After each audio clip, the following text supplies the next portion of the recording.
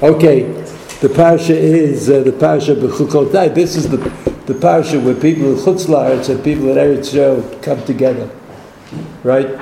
For the reason it was arranged that way is because there's a tradition that says that Shavuot always comes out in the parsha of Bamidbar. The first parsha of Bamidbar, so at the end of Vayikra, the whole world has to be at the same place.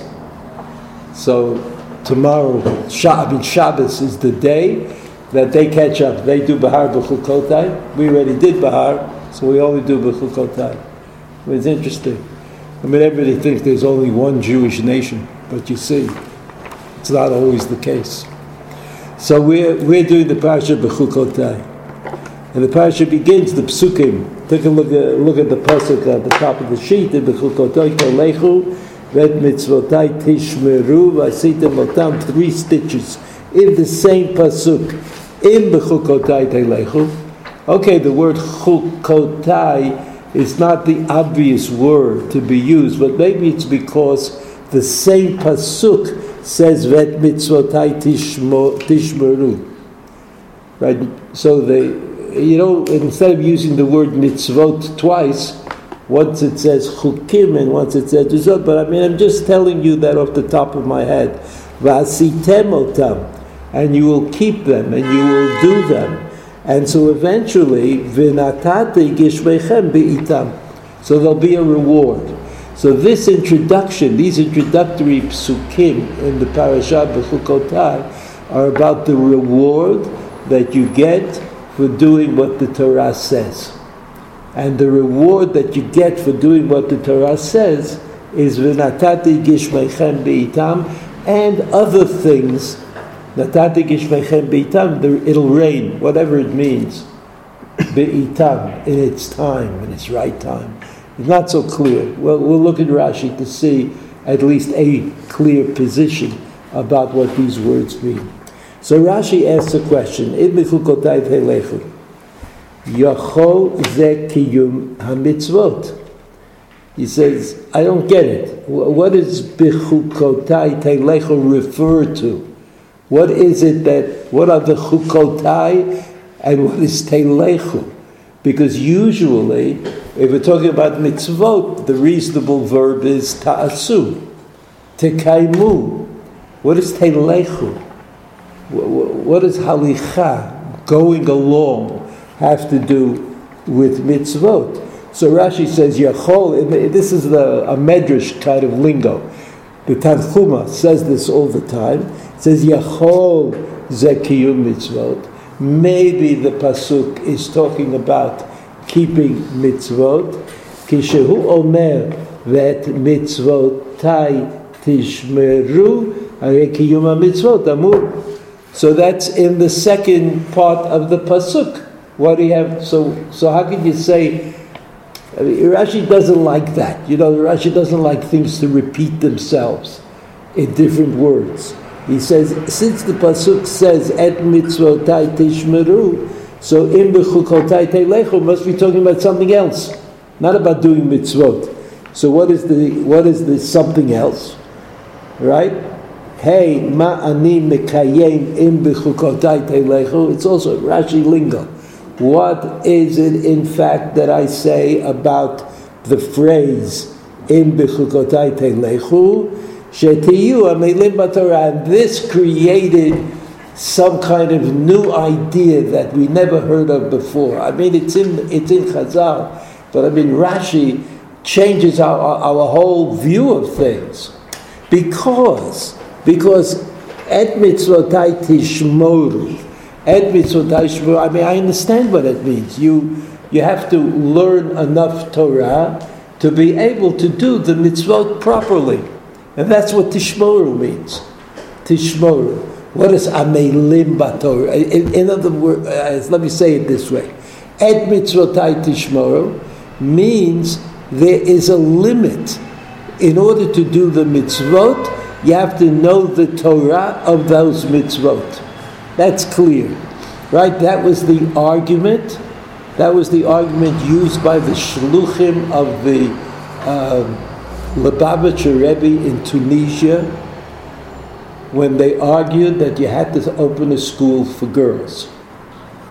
In other words, not the Rebbe, the previous Rebbe, but his father-in-law, was the first Lubavitcher who sent shluchim to places. And the shluchim came to Tunisia, and they said that we had to start schools. So the Rabbanim in Tunisia said, great, we'll open a yeshiva for the boys. They didn't have any schools, so they did. And then the shluchim, the Rebbe's shluchim said, no, we have to open a school for girls. So the rabbis in Tunisia said, no, you can't open a school for girls. It says, the girls in Tunisia don't go out of the house. They leave the house when they get married. Until they get married, they stay at home. And if they go out, they go with their mothers. They go to, the canyon in Malcha with their mothers. Can you imagine such a thing? Only with their mothers. Not like today. You go with your mother if she has a credit card. But not because you think it's the right thing to do. Quite the contrary. In any event, so the rabbis, the shluchim said, they didn't know what to do. I mean, they knew this was crazy because they knew that the girls who grew up and learned halakha from their mothers didn't really know anything. So they gave them an exam. They gave them like a citywide exam, wherever they were. And the girls, generally speaking, failed. The girls had never gone to school. So the rabbis agreed that you could open a school for girls as well. So it's clear, it's obvious, it's self-evident for us that in order to do the mitzvot properly, you have to learn something. You can't. But that learning has a limit. It is possible to say, I know how to do the mitzvah. It is possible. There are people, most people in fact today, because there's so many different ways to learn it, can do the mitzvot properly. So that this phrase in the pasuk, this phrase that says ve'et mitzvotai tishmeru, is a kind of a tishmeru. If it's about learning how to do the mitzvot, is limited. You learn to do the mitzvot, and once you know how to do the mitzvot, you can stop. So Rashi says that this pasuk indicates that there's another aspect to learning about how to do the mitzvot, and that is called, Rashi says, amelim b'Torah. That Rashi says, shetiyu amelim b'Torah. What does amelim b'Torah mean? What does it mean? It means limitless. Amelim doesn't have a limit. Tishmeru has a limit. It has a limit. You know and you know, and then you could stop. But Tishmeru has no limit. Amelim has no limit. And that's the big innovation that the Rishonim Rashi made in our understanding of Talmud Torah. That Talmud Torah is not something that is functional only. It is functional. Because it's about learning things, about learning how to do things. That's Talmud Torah. But according to Rashi, there's another aspect to, he doesn't call it a mitzvah in itself, but it is. We know that it's a mitzvah in itself, and Rashi says, Amilim b'Torah, meaning you just do it. You have to do it, work at it, and work at it more, and work at it more, and that's what we do today. I think that there's a conflation of these two things, that people today have become very interested in details. Details are very, I don't know what the proper word is. The details seem to be very attractive. They seem to be very comforting if you know more and more details, so that learning more and details have become the same thing. Right, the same thing, and that's why people enjoy learning the Mishnah Berurah, enjoy learning Halakha, enjoy much more than learning Gemara, for example. Because in Gemara you don't quite get to the point. Right? So what do? So what's the answer to the question? Gemara doesn't help you much with that. And so I think that some people go for it. They like the theology of Gemara. But most people find it wearying, and they like halakha more, because halakha is about what am I supposed to do? Like you feel you get something out of learning halakha. Like you know something. You know what you're supposed to do, even if you're not so into the doing what you learned in halakha, but you still feel better about learning that you do this or you do that than studying Gemara, where you don't usually get to any kind of conclusion. You just end up, it's always the machloket. It's always the difference of opinion. So that's what Rashi tells us. Rashi continues with this idea, the second part of the pasuk, "Et mitzvotai tishmeru, hevu amelim b'Torah, al mat lishmor ulekayem." He puts it together. You should be devoted to the study of Torah in order that you should be able to keep the Torah properly, k'moshe ne'emar, etc., etc. Okay? The next pasuk, Vadi gishmeichem bi'itam, right? It'll rain bi'itam. Itam means in its time, in the proper time. Bi'itam, in the proper time of the rain. So Rashi says, what does that mean? What does that mean? B'sha'ah she'ein derech b'nei adam l'tzeit, right? During the time that people generally stay home, Kigom b'leilei Shabbatot b'leilei Yamim Tovim, they usually stay home on Friday night and the nights of Yamim Tovim. What is Rashi talking about? What is bi'itam according to Rashi? It's a strange comment, no? Convenience. Meaning what? People aren't inconvenienced by the rain. That's true. So what is Rashi? So what is the pshat in the pasuk? It sounds to me like v'natati gishmeichem bi'itam. The simple explanation would be, it's supposed to rain, it'll rain. When it's not supposed to rain, it won't rain. The people who deal with agriculture, for example, this is very important to them. It's very important to know that it rains when it's supposed to rain, and it doesn't rain when it's not supposed to rain. So what is Rashi saying? What's bothering Rashi? They used to say when I was younger, what's bothering Rashi? Mahashay Lash Rashi Shalel. That's what happened in my school. So what's Rashi's problem? What is Rashi's problem? Your rain. Go on. Your rain. My rain? It says like it belongs to the people, so it's the people's time. No, I understand what you say, but I think that the simple explanation is Gishmeichem is the rain that you expect, and it will come when you expect it, which sounds.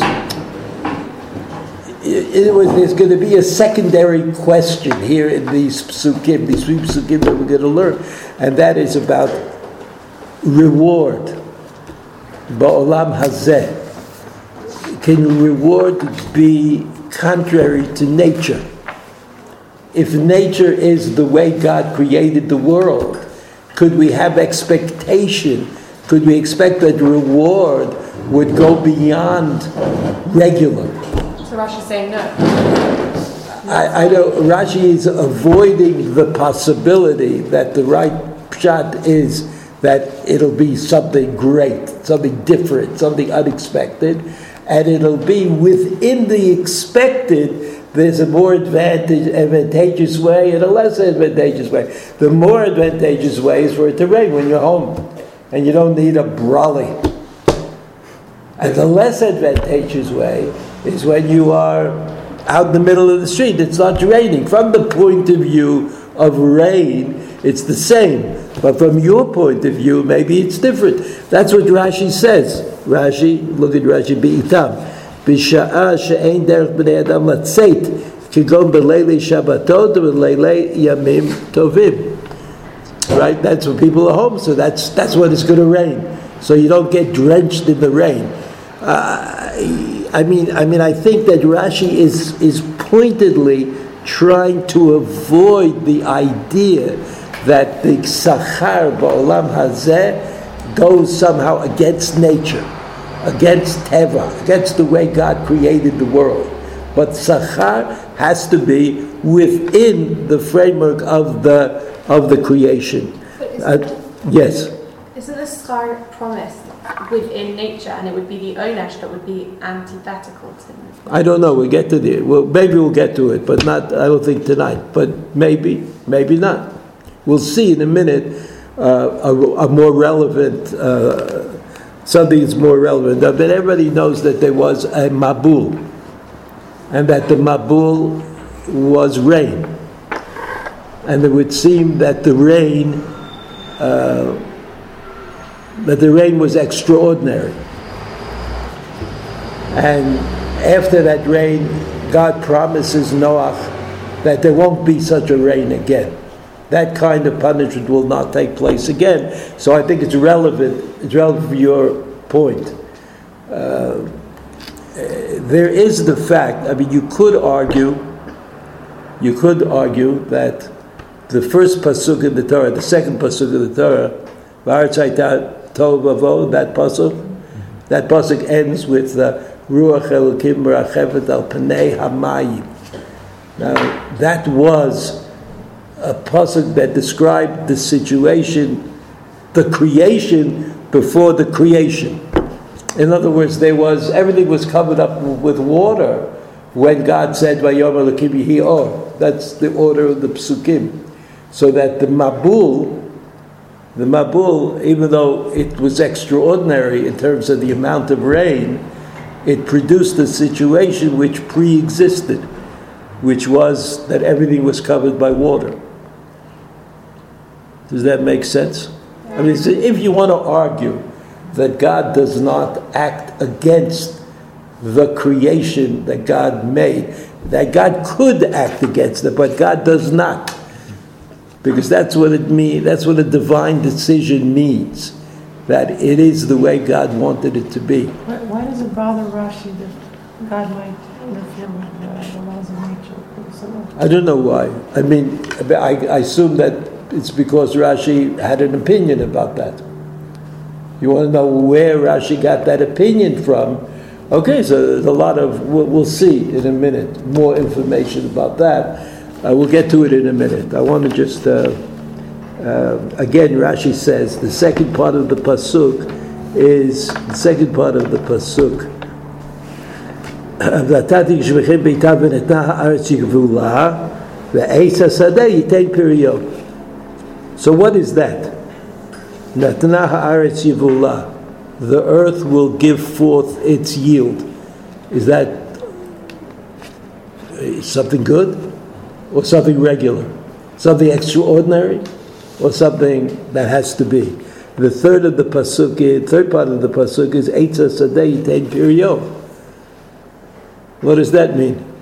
I mean, does it mean regular? You have an apple tree, so it produces apples. Eitz hasadeh yitain piryo. So what is that? A reward for doing good things, for doing the right things? It doesn't seem like much of a reward because it seems like it's a regular. So regular is not reward. So what is it? So Rashi in a kind of being Rashi, he can get away with this, but no one else could. So Rashi says, Eitz hasadeh heim ilanei sirak.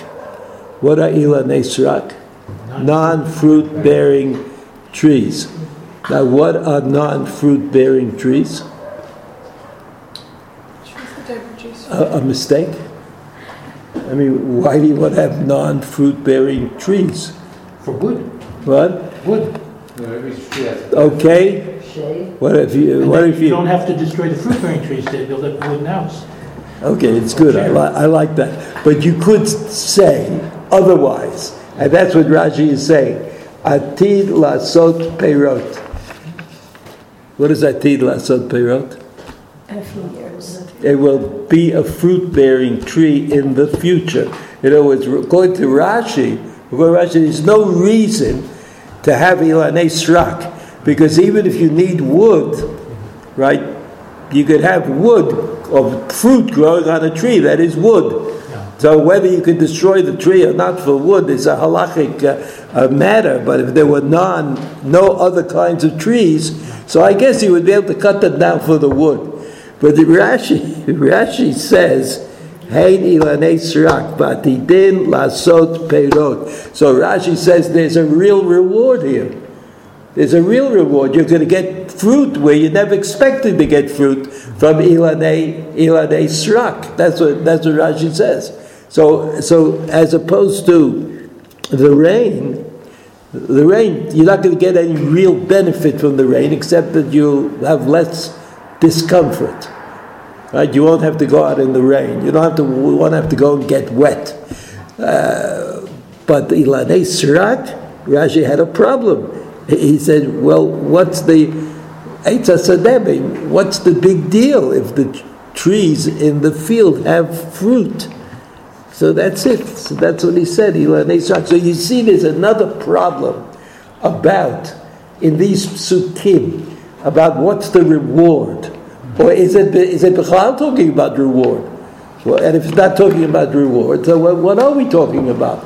We know that the first pasuk is about learning and keeping the mitzvot. And Rashi introduced us to the concept of Amal Torah. And the second pasuk seems to be about the reward. But when we look at it carefully, it doesn't really sound like there's much reward implied. So Rashi kind of looks behind the words and he comes up with some sort of a reward. When it comes to the Geshem, the reward is minuscule. When it comes to the ilanei srak, the reward is greater. Okay? So now, if you look at pasuk vav. 1 second.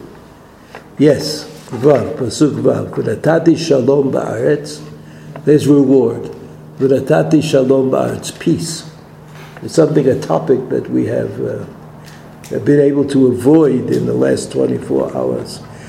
V'shchavtem ve'ein macharit. You'll be able to lie down and not be afraid. There won't be v'shbati chayara'a min ha'aretz. Chayara'a, bad animals.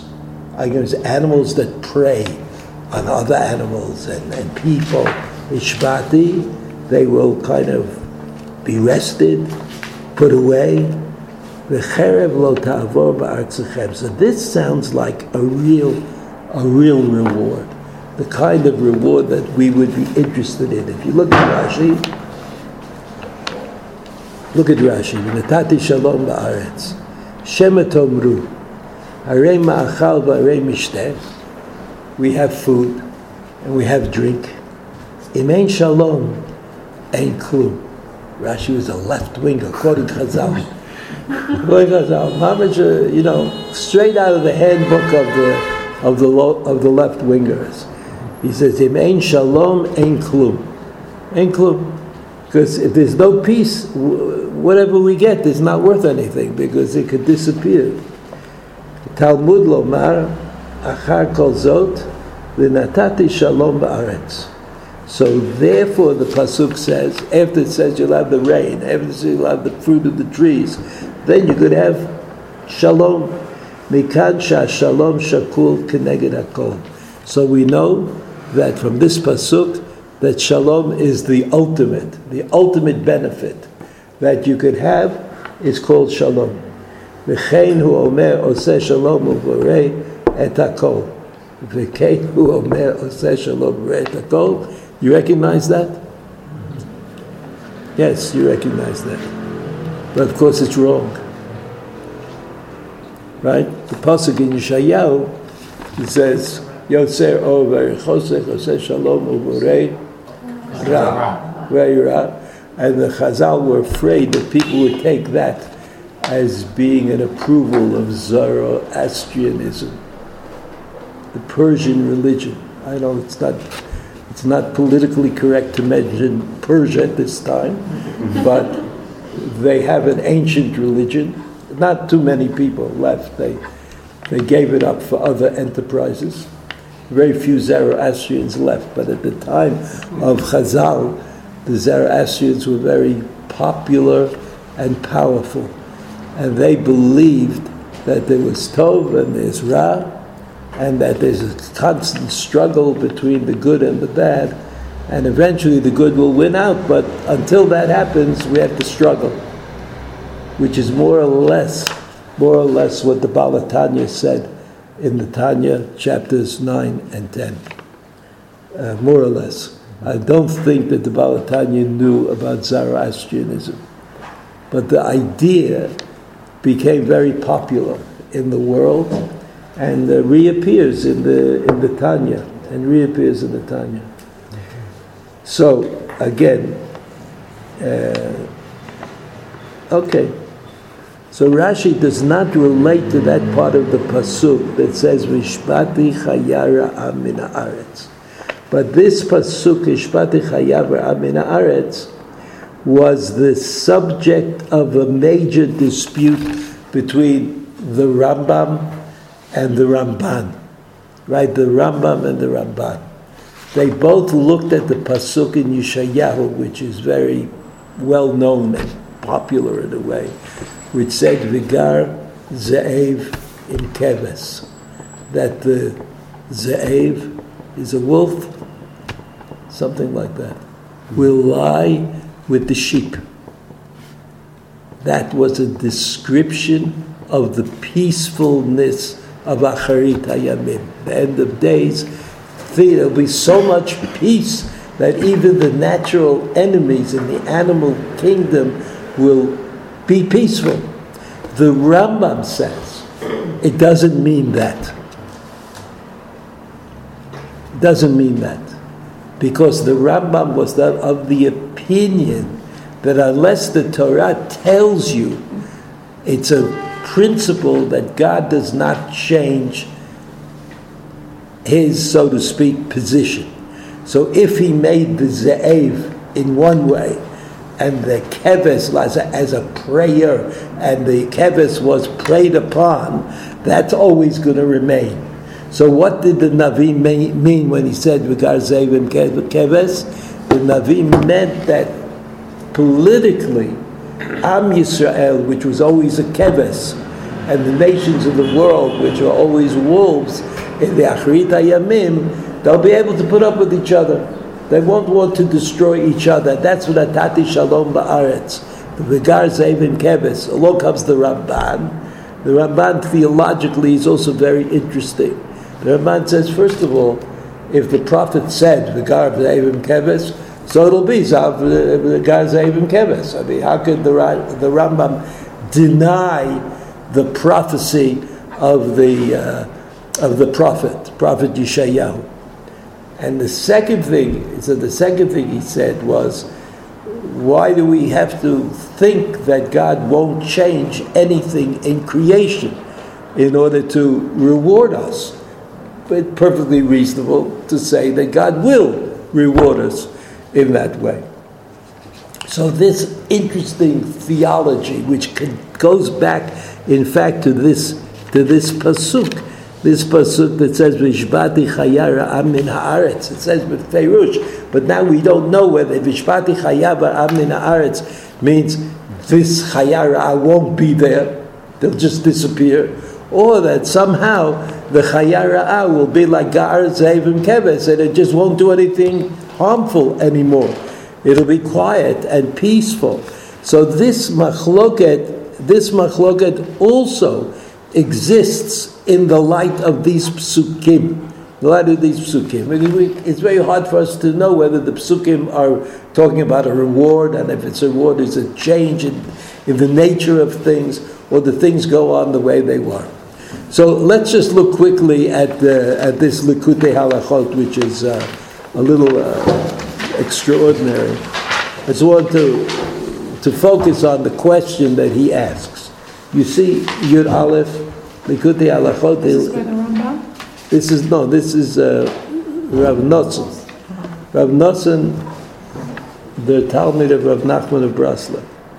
He says, "Ve'im b'chokotai shteilecho mitzvotai tishmeru, v'natati gishmechem beitam b'chulei, ואכלתם לחמכם לסודה, ותמהו הרבה על שלא הזכיר כי אם שכר העולם הזה פרנסה וסבע כמובא קשיא זאת בכמה מפרשים. So by the time Rav Nachman of Bratslav, by the time the 18th century rolled around, people were worrying or wondering about these psukim in a different way. And that different way was, how come the Torah tells us that we'll be rewarded in Olam Hazeh for doing the right thing? Why doesn't the Torah tell us that we'll be rewarded in Olam Haba? Because by that time, we had all agreed somehow that there was no way to determine the state of reward and punishment in Olam Hazeh. Even though we accepted it as a principle, we couldn't understand it. Right? The Navi Yirmiyahu, right? Madua derech rishaim tzalecha, shalu kol bodei baget. That's what the Navi Yirmiyahu said. Madua derech rishaim tzalecha. How come the wicked seem to do very well? They go along happily. Shalu kol bodei baget. Shalu, it means shalom. The same word that's in our psukim. Shalom lechol bodei baget. The ones who deny the Torah, deny the mitzvot. Right? That's what Yirmiyahu asked. Now, from the time of Yirmiyahu, you know that Yirmiyahu was the prophet of the Churban Beit HaMikdash, right? The destruction of the temple. And he reflected, certainly, something of what the people felt. I mean, the people deserved punishment. They received this terrible punishment, the Churban Beit HaMikdash. And if he said why were they? I mean, okay, they transgressed. But what did they do that was so terrible that they deserved the total upheaval in the world in which they lived? So along comes Yirmiyahu and he says, I'll ask the question. I have a question. I don't understand about how reward and punishment works. I look around, I see bad people who live good lives, and I see good people who live difficult lives. So if Yirmiyahu said it, right now I'm Salit, right? If Yirmiyahu said it, I'm sure that lesser people in the Jewish world thought it. They said to themselves, well, maybe God is not interested. Maybe God is not with us. Maybe God is not, there's no point in relying on mitzvot to give me a better deal in life. And therefore, we tended to ignore the reality within the context of Sachar Vonesh. We, meaning not me, but Am Yisrael. Am Yisrael, we said, we sort of like could live with it. Whatever you got, that's what you got. You know, that there are people who talk like that, right? You get a fair deal, or like you deserve it, or then there's ideas that if you use up your zchuyot in Olam Hazeh, you get it back in Olam Haba. You know those kind of ideas which you hear at funerals sometimes. I don't know anything about that. I don't know anything about that. What I think it reflects is the inability to evaluate the world from the perspective of God. I mean, what do we know? We don't know how God thinks about it. And if we try to give God our thoughts, then we end up against a brick wall. Like we don't know how to deal with that. So by the time Rav Nachman of Bratslav came along, right? By the time Rav Nachman of Bratslav came along, people were asking, not what do these psukim say, but why are they there at all? Because in our history of 2,000 or 3,000 years, like 3,000 years of history, we have not been able to figure out how the reality reflects goodness and badness on the part of the people who are involved. So that's Rav Nachman of Bratsla's question. He says, why is it Why is it that the Torah talks to us about Olam Hazeh and not about Olam Haba? Because we can't figure out what's going on in Olam Hazeh. Olam Haba is something we don't know anything about. So if somebody will come and tell us, Olam Haba, you get fresh fruit every day, or you get fresh squeezed Tropicana orange juice, so good. So I get it. I understand that. And that the tzaddikim are going to be the first ones online to get the orange juice, and everybody else will be in the back. I understand that also. That's fine. And then I don't ask myself anymore about the reality of things. I don't ask about the reality of things. So if you look at Rav Nachman, let's skip down.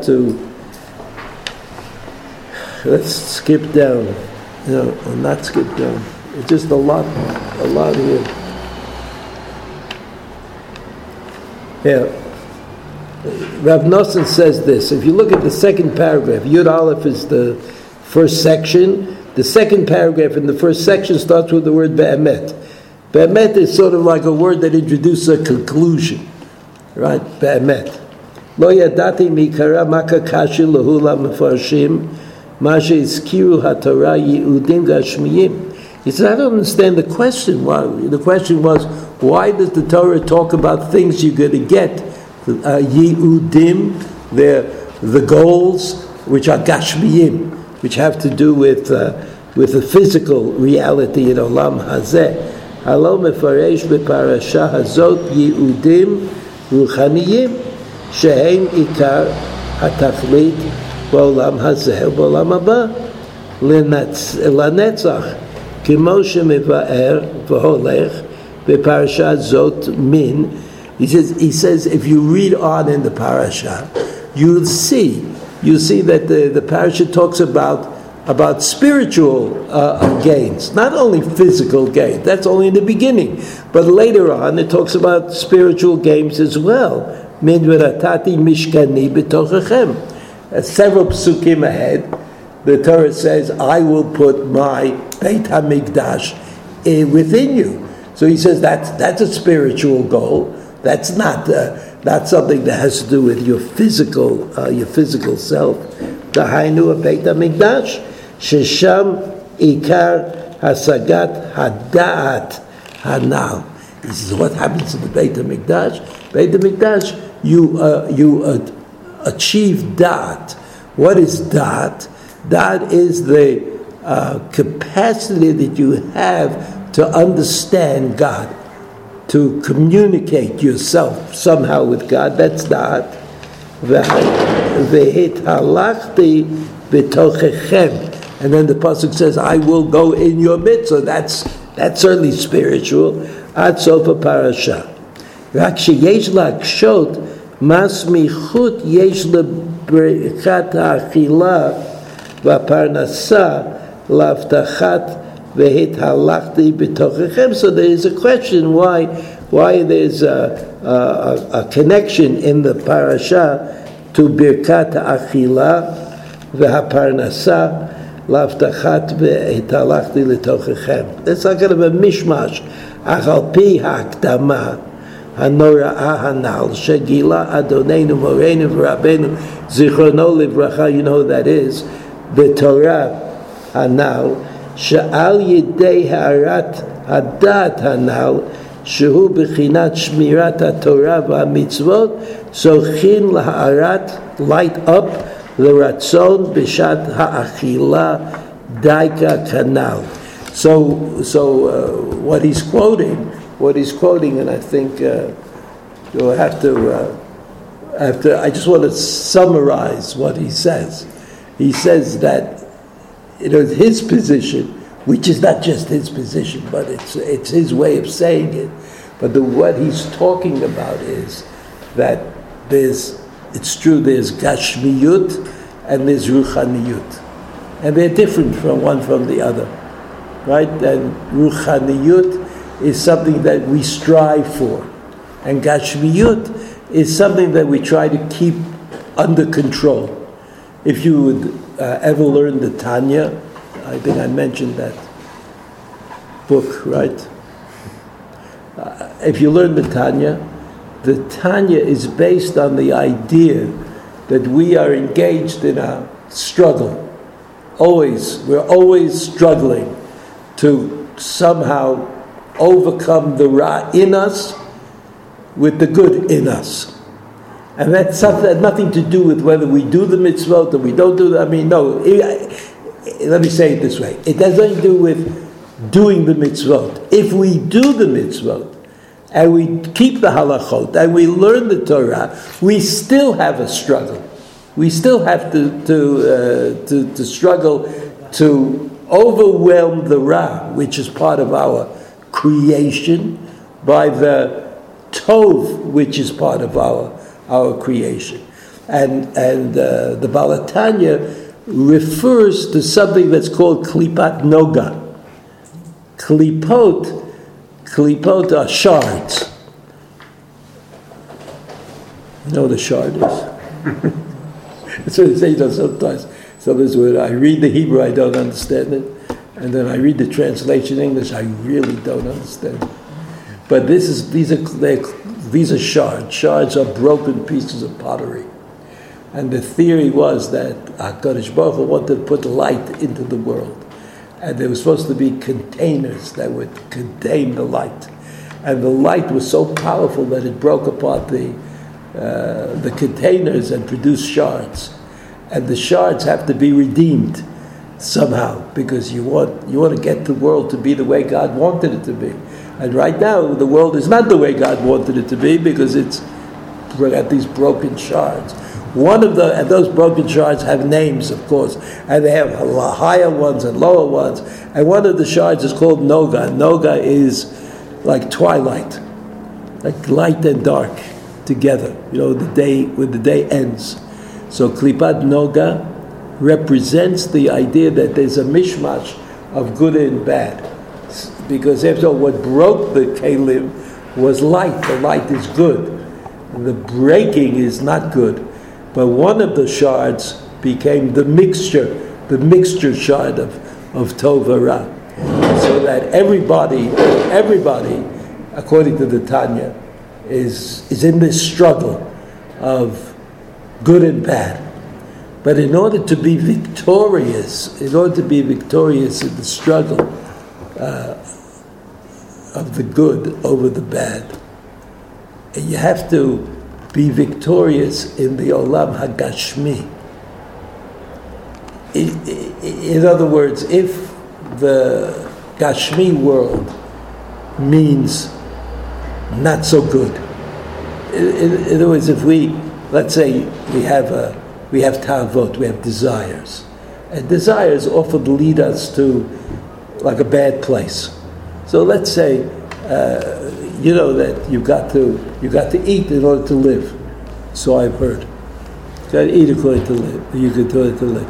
But eating is a desire, and sometimes that desire leads us astray. So what we have to do, again, I'm trying to explain what the Tanya says. What you have to do is get to the point where you're only eating to keep yourself alive, but you're not eating to fulfill your desire. Because eating to fulfill your desire, that's a bad thing, because desire can lead you astray. Now you need the desire, because if you didn't have the desire, how would you know that you're hungry? Somehow you've got to know it. So that's what it is. That's what it is. So along came Rav Nachman, as interpreted here by Rav Nosson, who says, remember the question? The question was, why is it that all the rewards written in these psukim at the beginning of the parasha are about things in the world, right? Like Geshem and Pri, right? Why are they all of that? He says, that's the reward. The reward is that you'll be able to overcome the desire, because you'll see the trees and the rain and the animals and the war and the peace as part of the divine will and the way the world was made and created. And that will enable you to overcome what has to be overcome. So his question was, why is it that the Torah talks about physical reward in this world. And his answer is because that's the ultimate reward that you could get, Ba'olam Hazeh, to somehow prepare yourself for Olam Haba. That was the measure. The measure was not doing mitzvot. That goes without saying. The measure was not listening to the divine edicts. That goes without saying. The measure was reproducing a new person, a person who is not obvious or obviously part of the world, because the desire that he has for things, that she has for things, doesn't enable a kind of spiritual commitment. So people have looked at it in different ways over the years. So people have tried being hermits and tried being monks and tried being nuns and tried being meditative kinds of people, but it was all in order to overcome what they saw as being their basic personality defects, which as an idea, may make sense. I mean, I'm not sure. I can't make a judgment about that. But there's no doubt that this question that Rav Nosson asks is answered by himself in the same way that the Baal HaTanya answers it, and maybe in the same way that Rashi answers. Now that we've seen Rashi, and you go back to the idea that nature does not drive you away from your main purpose. Ta'ava, the word ta'ava, which is desire, which is something that's built into you. It's not something that is accidental, and it's something that you need, right? It's something that you need. So the Ramban, who came a long time before Rav Nosson, the Ramban about Kedoshim Tiyu, you remember? The Ramban says Kedoshim Tiyu means that you have an obligation to look at the Torah and to decide that the Torah wants you to control your desire. And therefore, if you look at the Torah, you see that eating is a difficult process. If you want to eat a piece of bread, you have to go through 10 different mitzvot from the time you have wheat in the field, standing wheat, until you get it into a piece of bread. So you could see that the Torah wants you to be circumspect about eating. Now, that's not the mitzvot. You have to do the mitzvot. In any case, you have to do the mitzvot, but you could do the mitzvot and not be circumspect. You could do the mitzvot and overeat, and eat in a way that is very unnoble. But the Torah wants you to look at this is the Ramban. Right? The Torah wants you to look at your desire and find a way to control it so that it serves you but doesn't mislead you. And here Rav Nosson comes along 400 years later, and Rav Nosson says, look, that's what the psukim mean. Im b'chukotai telechu, you live in a different world. You live in a world where the Geshem is something that you get, and the Pri is something that you have. And that different world is the world represented by the beginning of the parasha, Im b'chukotai telechu, and that's why Rashi emphasizes the idea of Amal Torah, because Amal Torah is not practical. It's not something that shows you the way to a particular mitzvah. It's just a way of being. And a way of being accommodates the idea that Rav Nosson hundreds of years later pointed to, and that the Baal HaTanya points to in his chapters, the 9th and 10th chapter. Okay. I'm finished. No, I'm not finished. I'm stopping.